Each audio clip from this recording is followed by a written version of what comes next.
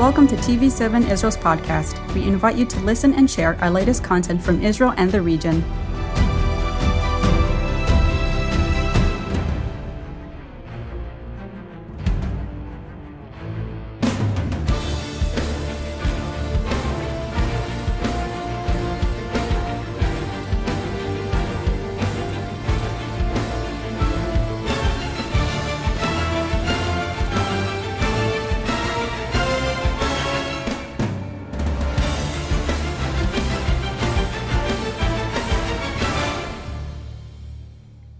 Shalom from Jerusalem. This is Watchman Talk, a series of conversations with Israeli military and security experts and practitioners. I am Amir Oren, and our guest today is retired Major General David Tzur, universally known as Tzuri.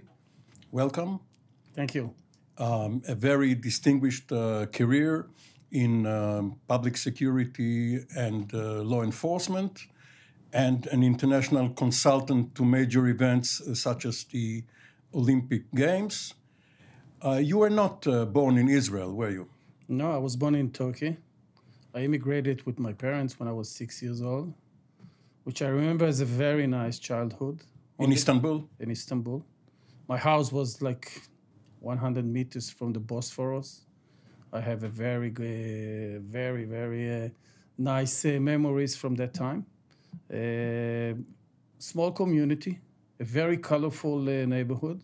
Of course, I attended back a few times, and even I was a honorable guest in the synagogue, which I used to go with my grandpa and my dad, which was very small community synagogue, and very nice. I didn't feel like a minority, which was hostile, but as I was 6 years old, and I felt that my parents were in a high tense, and I think they did a very impressive decision to immigrate to Israel. You were born in the late 1950s and grew up there in the early 60s, which is the time where the generals, the junta, ruled, Kemal Gürsel and others. Do you still speak a little Turkish? I understand some Turkish. I speak very little. Probably if I practice, it will come back. But I speak very good Ladino, which is the Yiddish for the Turkish, the Sfaradis. So actually it helped me in my career because the Spanish is very similar. So I speak very fluent Spanish.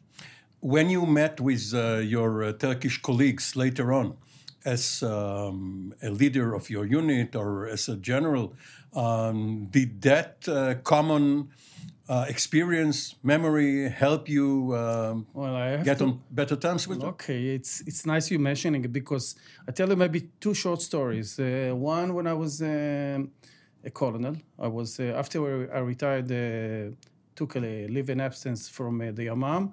After I finished my career, my position there. Yamam, which we will get to. Yeah, what I wanted just... No, I just wanted to our audience to understand, because you're using the acronym Yamam, which is the special unit handling hostage-taking areas and other the National Counterterrorism Unit in Israel. And I was in Atlanta for the coming Olympic Games. 1996. Exactly, as the consulting. And there was a Turkish delegation there. And actually, I was in a class which I gave a class for rescuing hostages. And master class. Exactly. And I used the term of, and it wasn't the first time, I used the Islamic terrorism. So one of the guys raised his hands and he said, look, I'm from Turkey. And actually, I'm kind of insulted by the fact that you're using all the time the Islamic terrorism because, we are Muslims and actually not all of the Muslims are terrorists. So I said, look, I take it as your advice, and I think I will use different terms to be politically correct. And you're definitely right that. But I want to tell you that I'm Turkish also. So when I'm speaking this, so I'm coming from that angle. And another story, which I think kind of shows the shifting that Turkey did. When I was the general of the border guard police, I went to a delegation with that time the Minister of Public Security, Tzachi Hanegbi, and another general. So we went. I was the hosted by the general of the border guard police in Turkey, which is a little bigger than our. It's like more than 150 officers. 10 times the size of the Israeli. And it was very nice and very interesting. So we were in Ankara for 2 days, and then we went to Istanbul to be hosted also by them. And we had a very nice dinner on the Bosphorus, Mavi Balik. This is the name of the restaurant. I came back a few times. And it was hosted by the governor of Istanbul, mayor of Istanbul, a lot of the very official delegations. And we were like 4 people. And then he stood up, the governor, and said, look, from the other side of the bridge, this is where the general was born. And tomorrow we're going to take him and bring him to his house. And it was very, very emotional. And he spoke very highly about how good relations we have with Israel. And who was the governor? Erdogan. But you were born on the Asian side? Yeah. Oh, okay. And a few months after, we created the party and went to a few years. We were still in a good relation, and now it's very tense. But when I was a parliament member, actually, I was the only one in 2014. There was a conference for aviation and transportation security hosted by the Minister of Transportation in Turkey. And actually, they asked the chairman of the Speaker of the House to send me to that conference. And it was very interesting because next to me was sitting the lady which I know for a while from the Athens Olympic Games, Angelopoulou.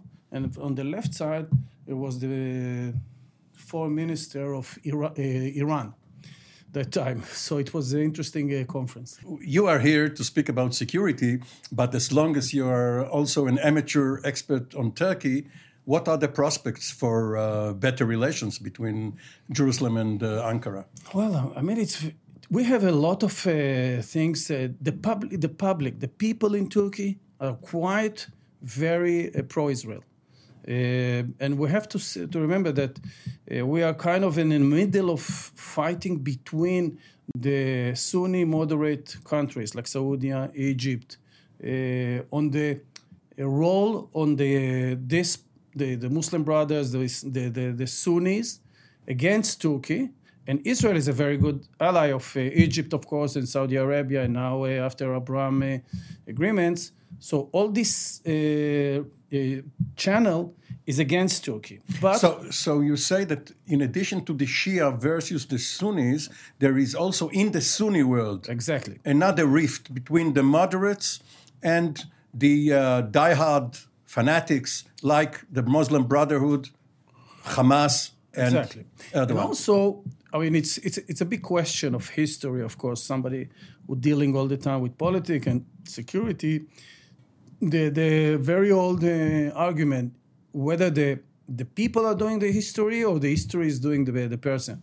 So I think the fact that Erdogan by himself, because he's coming from a very religion point of view and deep inside, he doesn't hate the Jews. I don't think he's anti-Semitic.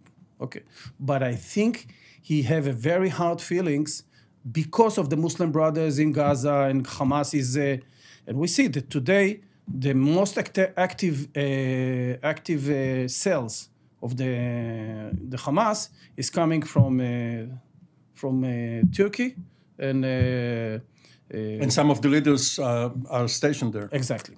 Now, but to get to the bottom line, I think when Erdogan will move, and also here in Israel we will have a different maybe leadership. I think the channels are there, the bridges are there, because economically it's only growing and growing all the time. As you said, your family emigrated from Turkey to Israel with you in tow. And when you reached draft age, you joined the paratroopers. Mm-hmm. and you took part in many operations in South Lebanon, which was at that time the front. And you actually led a platoon even when you were an NCO, a first sergeant. Why didn't you want to become an officer then? Okay, that's a good question. Actually, I chose to go to the paratroops, and I could choose different career because I was in the national team in handball. I was an athlete, and I was very good. I mean, with all the models. So my coach tried all the time to push me, and I could have the position not to go to this career, but I chose to go there. When I went to the paratroops, I went very quick on the promotion.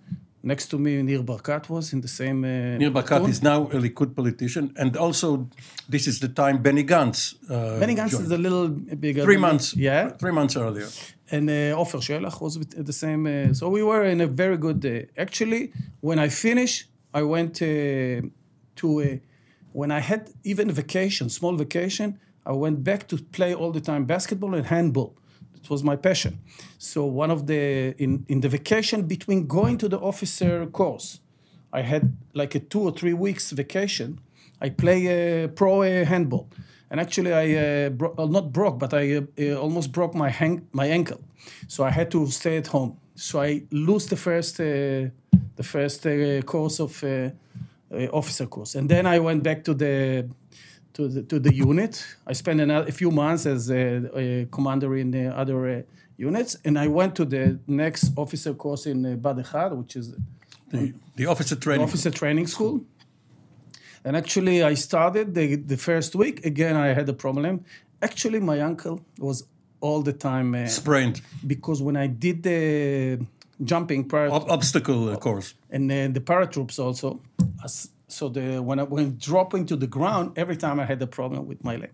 So I had to postpone it again. And that time, one of my commanders actually built the unit, and he was Asaf Hefetz? No. He was that time, not in the Yamam, I'm talking still in the paratroops. In the paratroops. And he called me to come and to be with him as a platoon commander because he didn't have enough officers till I will go to the officer course. So I went there, and actually I started like 10 months. I was like this, and I lead this unit, and then came to a point which they told me, okay, now you have to go, but then you have to re-enlist for another year. So I came. This is a very traumatic interview which I had with the colonel that time, which was like a god for me, Doron Rubin. The brigade commander. Exactly. And I went to the office, and I remember that my commander said, look, you have to accept, because I came there and I said, look, I want to go to the officer course and I will sign the extra time, but I want to come back, not again to that position, because I already did it like 10 months. So I want to be promoted. So look at me. Deputy company commander. Exactly. So look at me very furious. And he said, what do you think to yourself? And so I said, I think so he said, okay, go back and you will get the answer from your commander. So everybody was furious on me, but I was very insistent. And then I went to the officer schools at the Yamam. So you left the army after your conscription duty was over, and immediately joined the police, border guard, this unit, Yamam, the hostage-taking unit. Again, it wasn't a decision which I can say that that was my passion. And actually, I went with a friend that he was the candidate. That's always the story in beauty pageants. Yes. And then the Asaf Hefetz that time was the commander, and the deputy was Shmuel Adamovich. He looked at me and he said... A former sergeant major in the paratroops, and Hefetz was a battalion commander. And then he pulled me into an interview, very short one, and then he asked me to... And it was interesting for me. It was challenging, because he said it's very difficult, you can't go into those obstacles, and you have to go. So he kind of made me a challenge. So I said, okay, I'm going to tackle this challenge. And I did a very short trip in Europe and came back, and actually went to and the rest is history. And I went very quickly in the promotion at the unit. I had a great time. 15 years at the unit. 4 of them as almost 4 like a commander. And altogether, 27 years in police uniform, in addition to the 3 as a soldier. Exactly. Now, after the 1973 Yom Kippur War, there was a new division of labor between the military and the police regarding what is now called Homeland Security, up to the border police, border guard, and across the border, the military. And as part of that... If you put the finger on the time, it was after the very tragic incident, 74 in Ma'alot, which 3 Palestinians took 100 of kids school children. And Omer Barlev, which is the Minister of the Public Security today, was the commander of the unit, I think, that time. And the rescue operation failed, and actually 23 kids were killed by the Palestinians there. No, Omer Barlev was 10 years later. This was another... No. Another leader, Giora Zorea. Maybe, you're right. Anyway, but he was, I think, as a soldier there or something. Yes. Because I remember he's... a team leader. Speaking there. Anyway, after that, there was a conclusion that to put Vadat Chorev, which is a Chorev... the Chorev Commission. And Chorev Commission took a decision to divide the responsibilities between the police and the military, because that time it was mixed. And actually, 3 main decisions were taken. One of them created the Yamam, the counter-terrorist unit. The second one was the EOD, the explosive unit at the police. And the third one was the civil guard, which we call Mishmar Ezrachi, civil guard... of volunteers, mostly. Volunteers to the police. And then there was a government decision that everything which is in the green line that time... within Israel's borders. Exactly, will be responsible of the police, and what is outside will be the responsibility of the military. We have to expand and explain on that. Up until that time, Israel's main enemies were Arab armies, the Egyptian army, the Syrian army, and so forth. In the late 60s and early 70s, Palestinian terror, both within Israel, in the territories, and abroad, became one of the biggest threats. And the only unit at that time which was ready and effective was the Sayeret Matkal. We had Ehud Barak here recently to speak about that time. And they were, for instance, ready to go to Munich during the Olympics had the Germans authorized such a mission. But in Ma'alot and in other places, they failed for various reasons. They missed the right turn, the right floor when they stormed. And that was the reason why not only the authority of the police was then given around these missions, but also to create your unit Yamam. Yeah, because if we go into to Europe, let's say, after 72 incident in the Munich Olympics, the 11 athletes who were assassinated by Palestinians, the German decided also that it can't be improvised. It have to be something very professional, and they created and federal, not local. And they created the GSG 9, which is part of the border guard police, but they took the GSG, and 9, it means the 9 battalion, which will be the unit. Ulrich Wegener. Exactly. Ulrich Wegener was a very good friend of Asaf Hefetz. And actually, when it came to a point that this was the decision of the government, so they brought Asaf Hefetz from brigade, paratroop brigade commander to create this unit. Actually, historically, they started already before that with 2 other officers from the border guard police, but for a very short time. And then Asaf came in the mid 70s, and started with 75, 76 or something like that, and created the unit as 3 platoons, snipers, professional training. And I want to maybe to emphasize one point. Sayeret Matkal is a very, very good unit. I mean, one of the top in the leaders is a commando unit in the world, like Delta, like the SEAL in other countries. Maybe. But they are commando units. So when it came to a point, and you mentioned Ma'alot, or it's a very, very technical and very professional job to rescue hostages. And this is something to be trained all the time. This kind of unit... Because you have to be patient and not assault if you are too offensive in nature. And all of the officers at the unit are career officers. It's not mandatory officers, soldiers, and they are changing every 4 or 5 years at the maximum. Sometimes it's even 3 years. So the guys in our unit are like 10, 15, even 20. You can find. We had one of the guys, unfortunately, who was killed in the south. He was 51 when he was killed.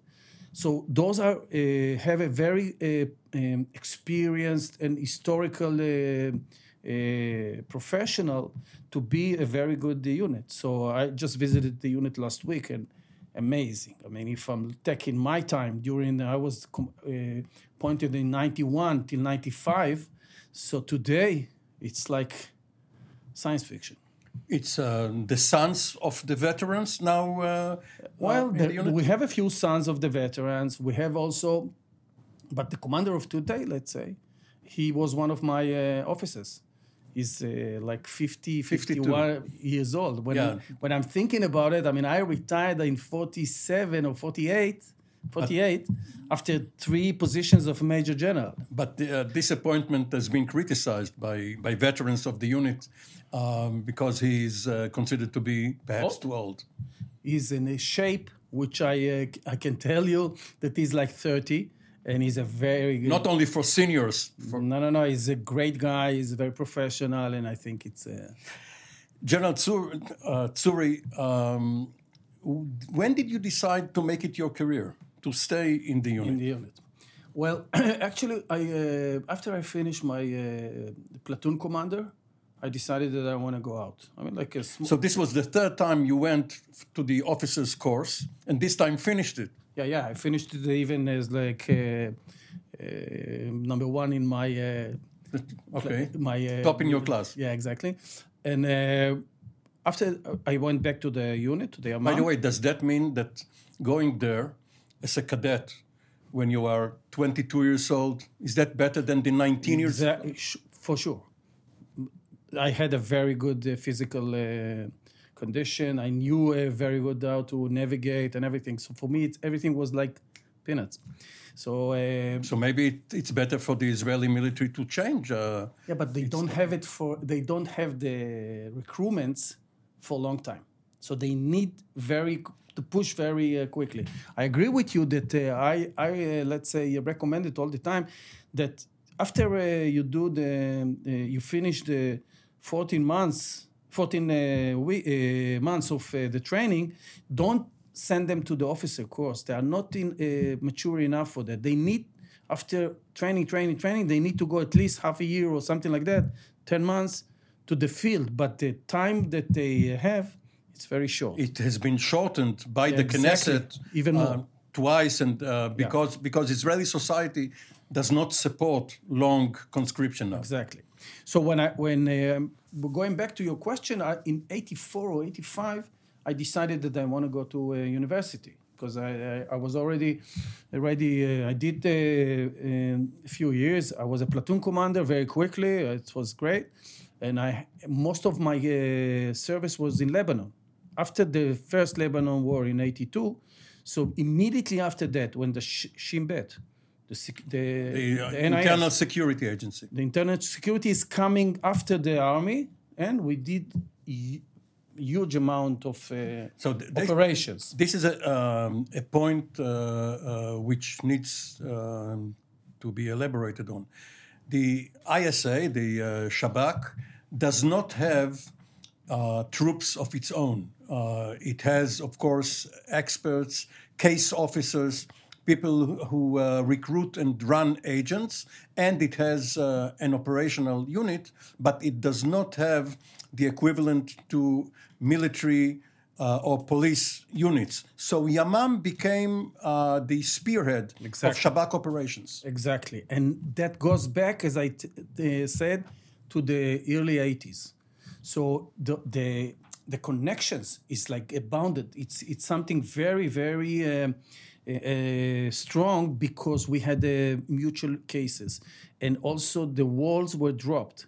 I think one of the main success we have in the interception on terrorism and fighting against terrorism is the fact that a lot of walls which are between organizations, egos, etc., which are creating a huge problem. And I think for the Americans, after September 11, and now that after 20 years, some of the information is being opened. It's amazing to see what was the intelligence that time, which was on the system. The wall between the FBI and the CIA. It's very crucial. In Israel, I think in my time, it started to be very efficient, but the top of it was in 2000, after the wave of terrorism in 2000, that everything was dropped. So as you said, the Yamam became the execution, the operational unit for the executive agent for Shabak. Now, but the fact that you came from the paratroop unit, which is one of the most prestigious ones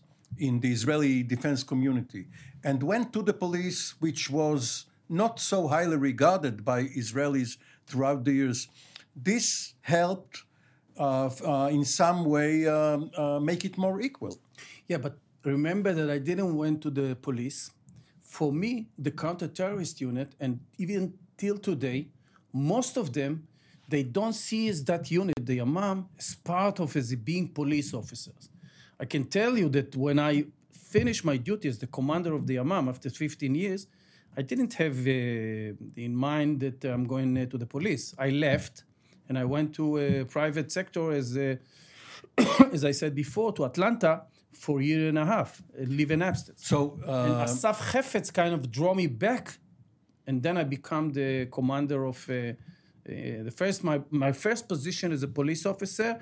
And I must tell you that the image which the public have on the police is totally different from what I saw. So we will speak about your transfer from the so-called green police to the blue police in the second segment of our talk.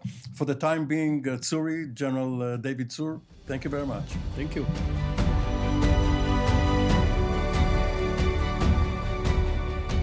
Thank you for joining us in another TV7 Israel podcast. For more content, visit our website at tv7israelnews.com or follow us on social media.